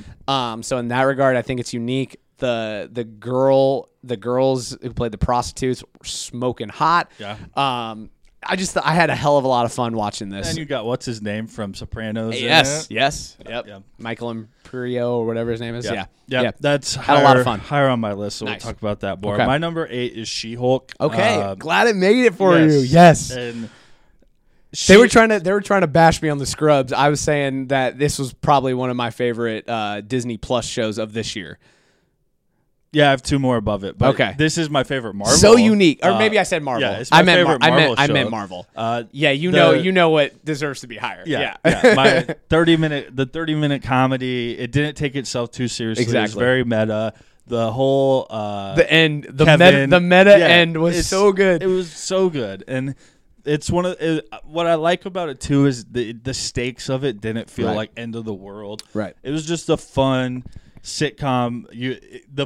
To me, what I know it's a good show is in the show it was very meta about misogyny and sexism and all this stuff, and then you go on Twitter and you see what people are saying about it, and you're like, yeah. They're talking about you. Exactly. You fucking idiot. Exactly. And so I love how they just embraced it and accepted it. Yeah. Megan Thee Stallion was Right. fucking hilarious Right. in it. So it was just 30 minutes every week of just Right. fun. And, And I here- enjoyed it. And it brought in Daredevil. Yes, that was cool. Even further. And so Right. it was just fun. Right. I will say about She-Hulk that I lost my train of thought here. Oh, yeah. Okay. So, one, I think Disney Plus is starting to learn that Yeah. it can be – they can explore more of the characters, thus it being a better show when they don't stick to the 6-episode count. Yeah. This was 9 episodes. I think it grew. It was better because of that, in my opinion. And then 2, I think this is a show that can just go for years and years because – It's a court drama. it's a court drama. You bring in different Marvel characters who need legal help. Like it's there for the taking. Yeah. And it is fun. It was a different take on Daredevil, where the Netflix series was very gritty and dark. This was a comedic version. We'll see what we get in Disney Plus version of his show. That's yet to be determined. But I enjoyed She-Hulk. I'm glad it showed it. It made your list. All right, what are we on here? 7 for me. 7 is a Disney Plus show for me. I personally think it might be the best Disney Plus show, the best Star Wars show. That's Andor. Yep. So brilliantly written. This is a show about fascism. Honestly, it is a show I am surprised Disney Plus allowed them to make because it was so dark, because it was so mature. Really, spoiler alert, the first inciting incident of the series, really, it might happen at the end of the first episode. So really the inciting incident of the series was Cassian killing a guy. And so showing that this isn't the greatest of characters, and we're still going to explore him as our protagonist. It just fully embodies what Star Wars is about: an oppressive government, a rebellion against that government. There was not one lightsaber in this show. It is about government, and I fucking loved it. I loved it. I was so addicted. I was ready every Wednesday. And it tackles the gray area, which I love. It's not just good guys versus bad guys. There's a lot of gray within a rebellion. Right. And, and I'm excited that we get a second season where it leads right up to Rogue One. Just I can't say enough good things about this show. I cannot think of a cooler moment when Andy Serkis's character finally says, no more than 12. I was like, let's fucking go. Like, it was so cool. Yeah. That was my favorite storyline, was that jail part. Yeah. That was really cool. Yeah. Loved Andor. You'll see Andor later on. Cool. My number 7 is Winning Time, the HBO series about the Magic Johnson and the Lakers. Nice. The dude that played Magic Johnson was unbelievable. I think that it was just brilliantly casted. Right. It's really hard to make basketball movies because a lot of people in Hollywood are like 5'6". Yeah. And they did a really good job. Like Kareem is a legit 7-footer in real life, and they did a good job of that actor. I don't know how tall he was, but he looked 7 foot tall. Yeah. What's his name that played Bus was John C. Reilly. Yep. Just absolutely killed that role. He was so funny in it. And so it was a fascinating look at just a brilliant time in basketball and all of the shit that goes on. Oh, yeah. Like how he's broke in real life. Oh, yeah. But then there's some very serious parts, like, his mom's dying, his daughter finds out about all this sex addiction and all this stuff. Yep. And so there was some very serious, like, good parts too. And I'm glad it was on HBO. Yeah, because we wouldn't see that anywhere else. No, 100%. Yeah. It was a fun show. I love the Adam McKay style of it and how they stuck with that, because he directed the first episode. Thought that was really fun. I also saw the showrunner talk at one of the conferences that I went to. So, great show. Glad it made the list. All right, my number 6 is Barry. I love this show. I also saw the showrunner of the show talk, and it was cool to hear him say, the reason why I love making the show is I don't really know what it is. It's a comedy that isn't funny. It's a drama that's funny. It's different, themes, and it's brilliant. Bill Hader is great in it. I loved the storyline of him and the name is escaping me. The acting coach, and how he essentially had to be the actor, and how it ended. Crisco or Kuzno, something like that. Really, really enjoyed this season. It may not have been as good. Are we in the 4th season, or is that the 3rd season? That was the 3rd, I think. Might not have been as good as the first 2, but still really, really good. I can't wait for more Barry. Yep. My number 6 is House of the Dragon. Nice. I think you touched on it. I really enjoyed it. So we agree that, like, the best parts of Game of Thrones is not the big epic fight scenes. Right. It's it's the politics. Tyrion said, it's the scheming and plotting. Right.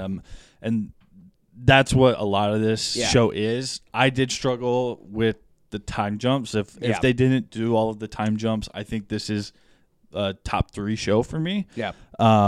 Because, like, the first few episodes, like you said, with the young actresses, that Millie Babcock, whatever her name is just so fucking She's good so in this good. show. Yeah, I hope she blows up. Yeah, and I think she will. And it's just, Matt Smith was just perfect. Yeah, he was really good. Yeah, it was just phenomenally done. Just wish they would stick to, like, slow it down. Like, right. That's my message to, like, everybody out there, especially that's like Marvel, DC, Game of Thrones, anything that's got this big existing IP. Like, go slow, take your time, and Right. just work the build. And like, if you just do good with that, like, Yeah. you're going to set yourself up down the line. Even Andor, it's a slow burn, slow, but it pays itself off. Like, yeah, I couldn't agree more. Anything else on House of Dragon? Okay. My number 5. This was a quick fix, a quick switch, if you will. I actually had Barry before this, but the last minute, I think this deserves to be one up, and that's Severance on Apple TV. It's such a fun show. Ben Stiller, I think, is one of the creators or showrunner or something on it. Or I know he directs in it too. Brilliantly acted. The writing on it is incredible. Really, it's trying to figure the show out. Like, you don't know what the hell is going on, and you're trying to figure it out. At least that's what the fun of it was for me. I can't wait for future seasons. I really hope this becomes this and Ted Lasso, but Ted Lasso, they're saying, might be done after season 3. That's why I say Severance could be the staple show for Apple TV moving forward. I hope it's here to stay, and I just love it. It's awesome. It's funny. It's dramatic. It's both. It's great. I just got Apple Plus, so the first thing I did was bang out Ted Lasso. But Severance you should check it out. It's great. It's in the queue. It's great. Yeah. My number 5 is Barry, which you talked on. I just think the ending of that finale is just like, holy shit. Right. Like, he becomes the actor. Yeah. It's just great. I love that. And it just, spoiler alert for how it, I mean, when the cops come in on it, I mean, it was just incredibly done. I always forget his name, the bald dude. NoHo Hank. Yeah. Hank He's so good. So fucking so perfect. funny. I don't know if there's a more perfectly cast character on TV than him. Right. He's just so good at it. And so it's a Bateman and Bill Hader are like two of my favorites. And seeing them do like kind of serious roles, they just thrive in it. So I love me some Barry. So that's number 5 for me. Hell yeah. Number 4 for me was Reservation Dogs, the second season. Again, kind of picky. Taika Waititi, right? Yep, he's a producer on it. Really about a culture that I'm not too familiar with, but really coming at it from a kid's perspective and really adult themes.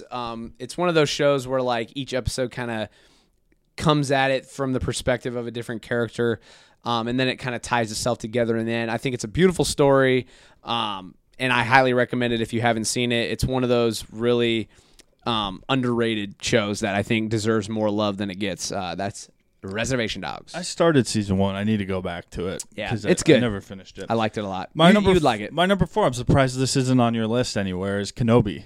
Yeah. I fucking loved Kenobi. It was good. It was good.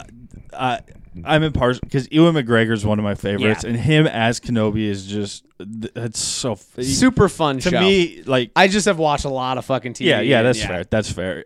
To me, Ewan McGregor is the best Star Wars character in the entire like universe of Star Wars. I think he's done the best job throughout, and so to have him back, to be in that reflective mode, to have Darth Vader be so menacing, the fight scenes between the two are just absolutely incredible. I'm just glad that it's nostalgia stars porn, aligned, and like I to loved make it. this happen. Yes, yeah, I did too. And right. It's pure nostalgia porn. Yeah. I understand that, but I fall for it because it was incredible. Yep.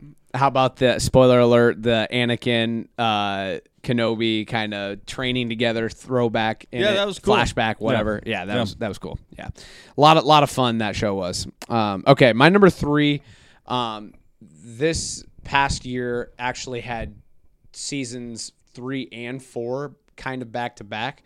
The third season I wasn't as high because it was so out there and trippy and weird. The fourth season, I think it landed the plane in the most beautiful way, really rounding out one of the most creative and brilliant shows in this past of our generation. I'm boldly saying it, and that is Atlanta.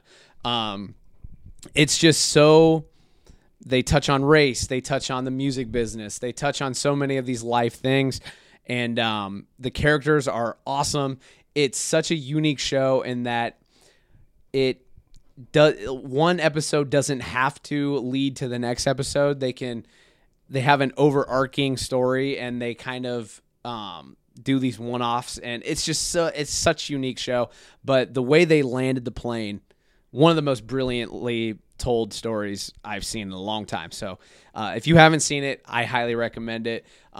Just a spoiler alert, for season 3, the first part of this year that came out, every other episode, it doesn't explore even the characters. It's just weird scenarios about race and weird shit. So if you can get past that and land the plane in season 4, you'll love it. So Atlanta, number 3. All right, my number 3 is Ozark. So you've already touched on it. So for me, it was kind of weird. Because season 3 came out like right when the pandemic was really raging, and so like got a little dark, and so like we turned it off for a while. So I came back and finished season 3 this year, and then busted through both parts of season 4. I would have just shout out the actress that plays Wendy Bird. Oh yeah, she's great. She's the real gangster of that show. Yeah, she's the real gangster. Her. She is the most unlikable character I think I've seen all year. It's just that's the brilliance of her. Right. She plays it so well. Right. And then Bateman is just literally one of my favorites. The twist with what's her name that runs the casino getting killed. Yeah. Spoiler alert. Yeah. It was just it was really well done. It was a fun way for that show to come to an end. And I think you're right about it being Netflix's best show just because of how House of Cards kind of collapsed. I think the peak of season 1 and 2 of House of Cards is better than anything 100%. Ozark did, I agree. But in total, I do think you're right that it's probably Netflix's best show. Good point for sure. Okay, my number 2 show. Not a lot of people talk about this. Twitter blows up when just because I follow people who watch the show, but it's P-Valley. It's a Starz show. This was the second season. They took a little bit of a hiatus. Really, they made, and a lot of shows steer clear of this, but this show embraced COVID and made it a part of its storyline. I appreciated that. I thought they did it in a really unique and cool way, if there's such a thing as a cool way to examine COVID. But this is a show about a strip club and all the drama of running a strip club. Very inclusive show, very flashy show, but it's really fun, really dramatic. I think it got renewed for season 3. I hope it's here to stay. If you have Starz, I highly recommend it. Uncle Clifford, he is in at the Pink. It's a fun show. P-Valley. All right, my number 2 is White Lotus. Nice. It was high. Yeah, I fucking you loved banged it. out 1 and 2. So I banged out 1 back. and 2, but together. Do you like 2 better? I think I'd prefer 1. Really? I think I do. It's because you close, flipped though. it. You texted. I thought you texted that you liked 2 more. That's all right. I go back and forth. Yeah. Yeah, it's hard. It might be different after seeing 2. I might go back and like 1 more. Yeah. Yeah. I think I like the characters more in 1. Okay. But I think 2 as a whole is better. Sure. Yeah, it's just a fascinating show. It really is. You don't know where it's going. Yeah. And the Aubrey story, Plaza was great. Oh, I fucking love Aubrey Plaza is one of my personal favorites. The story with the porn stars, fucking the dad and then the son, so fucking great. It's just so funny. I am Albie. I am fucking Albie. That would happen to me. That would happen to me. That would. Yes. And so it was great. I'm curious to see what they do for season 3 if they're doing a season 3. It got renewed. It did get renewed. Yeah. I'm just curious to see what they do, where they go. Yeah.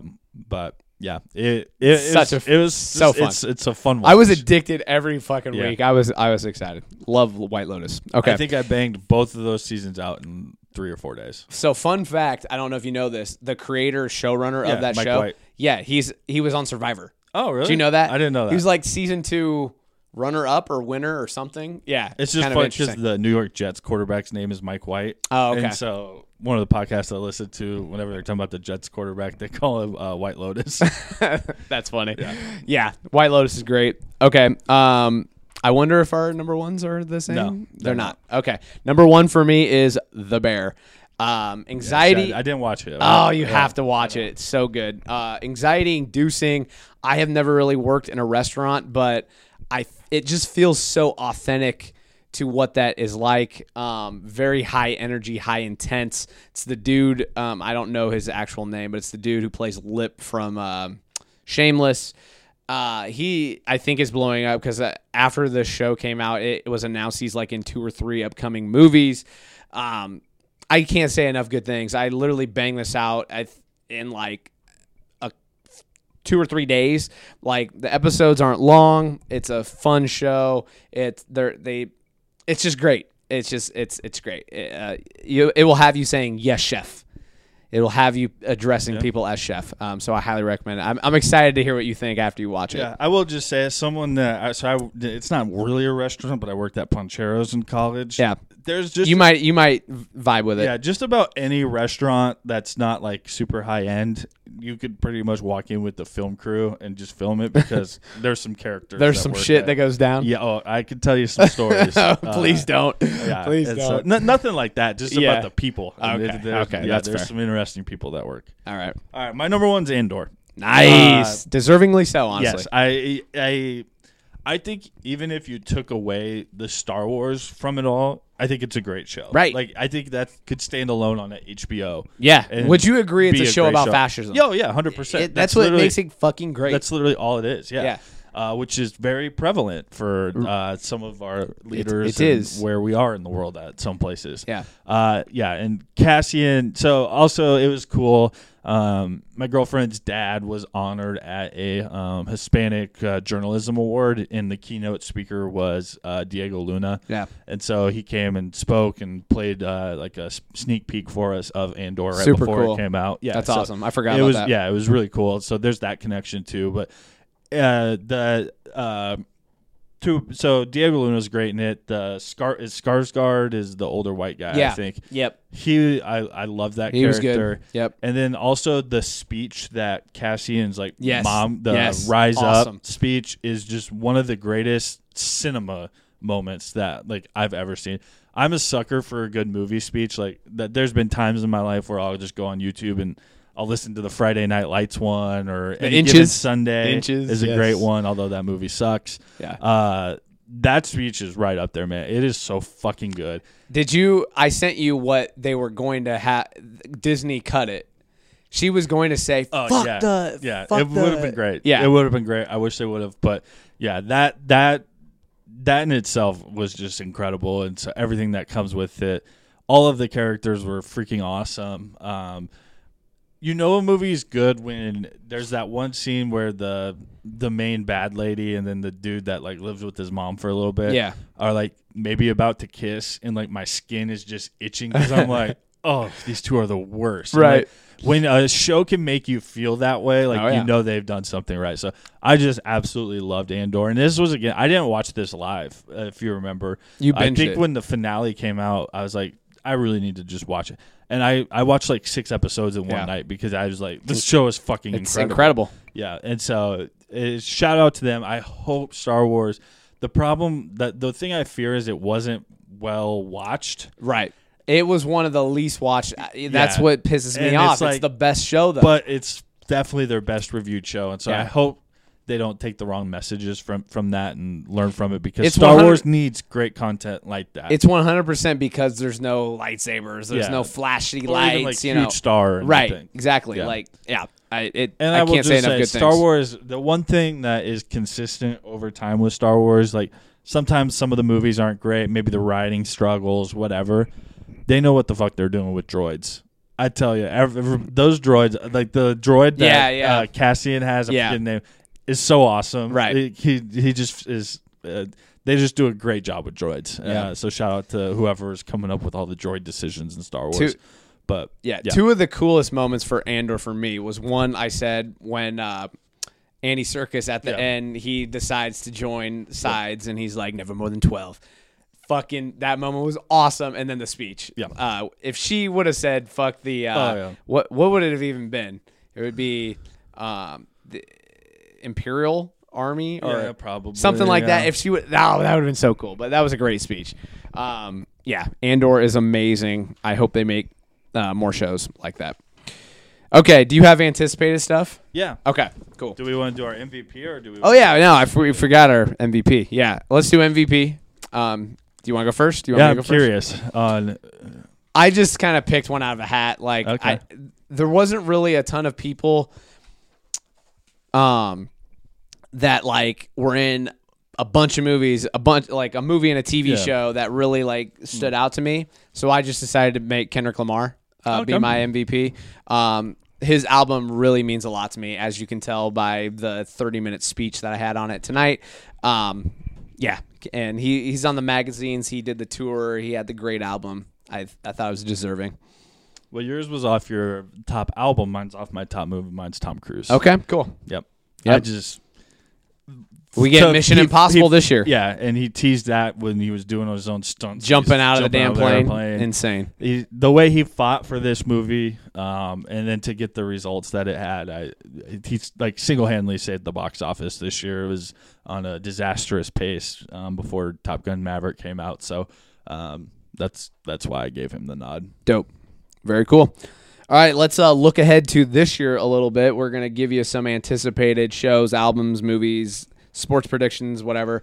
This is another one. We only do 3 of these. And for the people that hate our top 3 list here, go fuck yourself. Try to come up with your own list, because some you're just guessing, like albums. Right. Albums you is don't basically necessarily artist. know, Right. But you don't necessarily know who has one coming out. Right. Or like movies. There's like 200 movies coming out next year. I only put 3 because I don't know. Yeah, We can definitely bring more. Because it's just hard, is what I'm saying. Yeah. Okay. Can we just go down the list? Yeah. Okay. So shows is first on mine. I have 2 honorable mentions that I was looking at. I recently got into Yellow Jackets. I watched the first season. Yeah. Second season comes out. Has Lord of the Flies vibes. Super fun. Highly recommend. And then while doing a little research, I found the 3-Body Problem. That is the D.B. Weiss and David Benioff. I might have said those backwards. But the Netflix, it's a Netflix show. It's based on a book. They have source material to work with, so thank God. Hopefully they'll get it done. The world rejoices. I don't know. I'm just interested to see how they bounce back after Game of Thrones and maybe the ending that a lot of people didn't like. I'm just gonna give my 3, and then you can give your 3. Okay, 3 is Ted Lasso. Can't wait. Yep. Ahsoka. Can't wait. And Succession, because I'm so fucking excited. I had Ted Lasso and Succession. Okay. So then I wanted 2 like new shows. Okay. So I went Secret Invasion. I'm high on that one. Yep. That's allegedly supposed to drop next year. And then the other one is a miniseries called White House Plumbers that's supposed to be coming to HBO. Yeah. I can't tell though. Is it comedic vibes or is it? It might be. I don't know. Okay. But it's supposed to be Woody Harrelson, right? Yeah. And it's I've seen the little preview for it. Yeah, and it's supposed to be about Watergate, right? Watergate type stuff. So that'll be I'm good. a sucker for U.S. history. So absolutely, I will be watching. It's an HBO show, so I'll be watching. It'll be on my list.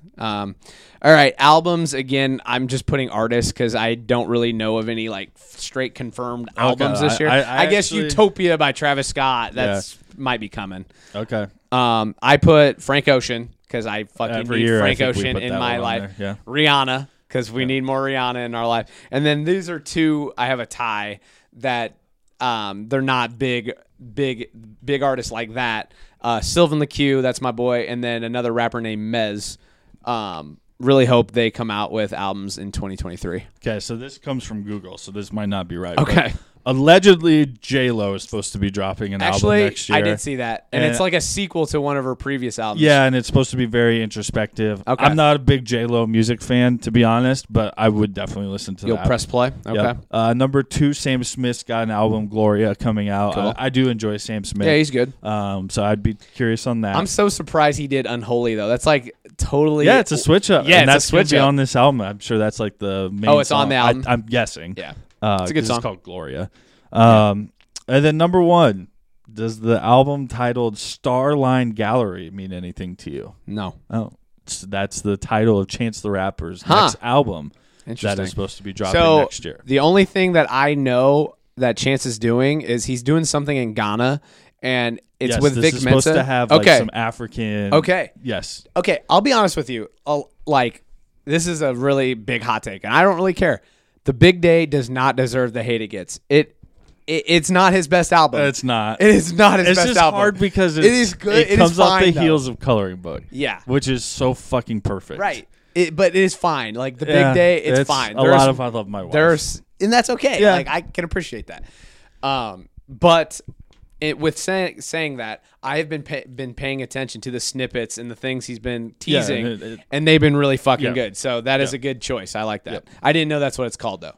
That's allegedly Yeah, that's what the internet I didn't know says. that's what it's called, but if it is, cool. I'm looking forward to that too. Okay, movies. I could have a whole this is shit fucking ton list for impossible. you. I have 3 or 4 here. Number 1, Killers of the Flower Moon, because it's Scorsese. Hoping that maybe we could see it the premiere potentially if we end up doing that. Dune Part 2. I know you weren't high on Dune Part 1, but I'm but really Zendaya excited. will allegedly be in Have this a movie. bigger part, I think. and there's Florence Pugh's in it. I'm Austin telling you right now, Butler's in it. Zendaya's in this movie for less than 15 minutes. You'll be riot. butthurt. Yeah, I hope we see more of her. And then 3, they're both coming out on the same day, so I'm making it a tie. That's Oppenheimer and Barbie. Don't sleep on Barbie, bro. Barbie's I'm gonna be dope. excited for it. I'm excited. I knew you were gonna have all of those movies, so I purposefully left those off. I didn't put any Marvel because I I figured know you'd have exactly. some. I think we yin and yang this. I will say though, we have to see Oppenheimer in IMAX. Yes, I agree. 100%. I agree. I can't wait. Yeah, literally, I had all of those movies, and I was Okay. like, I gotta find something different. Trey's gonna do this. We are 100% on the same page because I was thinking the Marvel opposite of you. Okay. My number 3, this is my only, sort of non-Marvel, is You People. It's a Netflix movie with Eddie Murphy, Julia Louis-Dreyfus, I did see the and preview Jonah of this. Hill. It looks funny. It's just a comedy. Yeah. And you know what? The Is it world Kevin needs Hart? more comedies. I don't remember if he's in it or not. I don't think so. Okay. I just know remember it's seeing Eddie the preview. Murphy, and I It was does like, look good. We need some Maybe more it's Eddie Murphy. Okay. Number 2, there's a tie, and it's let's see if you can figure out why it's tied. Okay. Ant-Man and Creed 3. Okay. Jonathan Majors. Bro, this man's about to have the craziest year. Oh, I know. It's gonna be nuts. He is early favorite for MVP, and nothing has even come out yet. And honestly, all I just want to say is I hope he's drinking a lot of water, because I'm sure whatever he's taking is not safe. That man got huge. The dude's a really good actor. I'm excited Yep. for him. And then the other one is Spider-Man Across the fuck yes. Spider-Verse. Fuck yes. I cannot wait to see the follow-up to. Is it a hot take to say the first one might be the best animated movie of all time? It might be a bold take. It is fucking good, dude. Yeah. It's perfect. It's so fucking good. It's so good. It's so good. The music, the animation, the shot of him different upside down styles, jump, bro. yes. So amazing. And the difference, it's incredible. Yeah. So I'm really looking forward to that too. Yeah, that's a good pick. Good pick. And I think, aren't they doing it in 2 parts or something Yeah. like that? Yes. I don't know if they're both coming out this year. Yeah, I don't think so. I think But one's they're the summer, but then separating the it. second one might be next year. Yeah. Or like 2024. Yep. Yeah. So, okay. I only have one sports prediction, so sorry. I'll piggyback You're off yours. fine. One, I'm predicting NFL Sunday Ticket moving to YouTube TV is going to kill satellite TV. Oh yeah. That's, yep. That's my bold prediction. Yeah, that's not bold. That's just put in facts. Okay. So I really only have 2 that I. Okay. Well, we can have a about. combined 3. Yeah, that's fine. So the first one for me is I think there's going to be a way, they're going to figure out how to legislate the NIL, name, image, and likeness within college sports. Because right now it's a free for all. All the coaches hate it. It's wild, bro. No one knows what's going on. The wild west. All the fans are having to pony up more and more money to these schools to these collectives to try to get these players to their schools. It's a fucking mess, and they need to figure something out. So I think somewhere Washington's going to step in and try to grab the reins. Yeah. Okay, and then my other one, which I talked about in the sports moments, is Live Golf. I think is going to struggle. Okay. They've had some success. They've taken over some of the bigger name golfers, but they don't have Tiger Woods. They don't have Justin Thomas. They don't have like the pure best golfers. If those golfers aren't allowed to compete in the majors, and I think they're allowed to do the Masters, but I don't know that they're allowed to compete in the other majors. Okay. I think that's going to really struggle for them. A couple of the top people at Live have already resigned, so there could be some weird stuff going on there. Interesting. They don't really have a TV deal. Yeah. So I just think there's a lot of uphill battles for Live Golf. So I think they're going to struggle in 2023. Interesting. Okay, and then our last little thing, I threw this in there. I think it's fun. Is a 2023 wish list. Anything that you want to see happen in the pop culture world. I have 3 kind of fun ones I thought were interesting. Number 3, we touched on this, but I hope Disney Plus has learned the higher episode count seasons make for better TV. I hope we get more of those. Okay, that goes along with my number 3, which is it literally just says Marvel figure it out. And yeah. They're not starting to get cookie They're cutter. not anywhere close to DC. Okay, Right. so don't take this the wrong way. DC's a lost fucking cause. So I don't have a wish list for them. They're literally starting over. Yeah, but Marvel needs to. I think with the slate of movies they have coming up, they're more well known. And I think we're going to start because of Kang, Right. and Ant-Man, we're going to start to lead to somewhere, which I think is really going to help them, and that's what they need because right now it's a little directionless. I agree. So Agreed. I think those two kind of go hand in hand. Okay, my number 2, I want to see more visual albums. That might be a hint for something coming up, but it also is just because after seeing Bo Burnham and after seeing Beyonce's little deal she put on Disney with Lion King, and then Even I know Midnight's is. I was just going to very say Taylor visual. Swift put out a bunch of albums, and even Kendrick Lamar. They weren't all directly related, but he put out some really fucking deep, really good music videos for that album.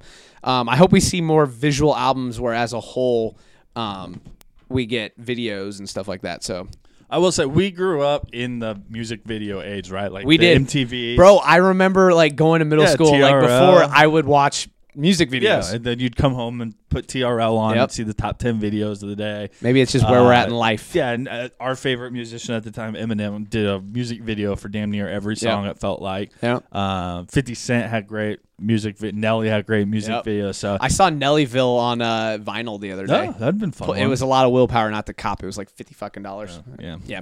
Sorry. So anyway, yeah. So I think that's a good one. My number 2 is very vague, but it's box office needs to return. We need to figure out ways to keep movie theaters alive. I kind of have People need to go see. I have a these- piggyback a little bit off People that. need to go support their local cinemas. Go to the damn movie theater. Watch movies. I know it's a personal thing for me. I'm going to go see more movies in theaters this year. I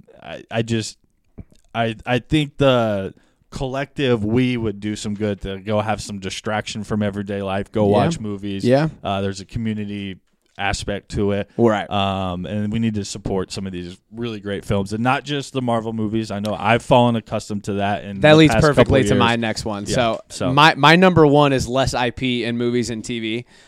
Good luck. I mean, I know it's all about money and it's never going to happen. But I think, like you said, to piggyback off you, we need the original movies and TV shows. And I think more and more, right now more than ever, box office is getting drowned out by the Marvel movies and the DC and the Star Wars. Well, we haven't had Star Wars movie forever, but you know my vibe.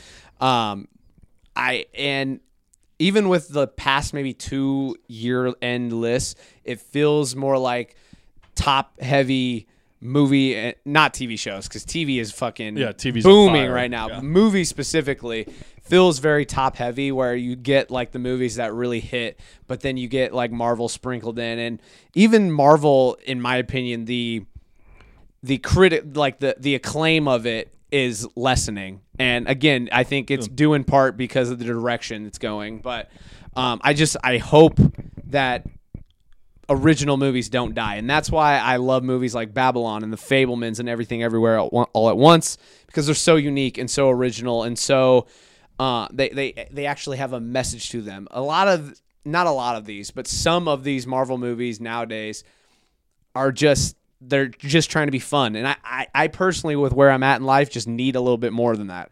And that's why you didn't see Thor and Love and Thunder and Into the Multiverse of Madness on my list. I don't know. That's my big soapbox thing with movies is less IP and more original stories. Yep, I agree. My number 1 is much more simpler. Okay.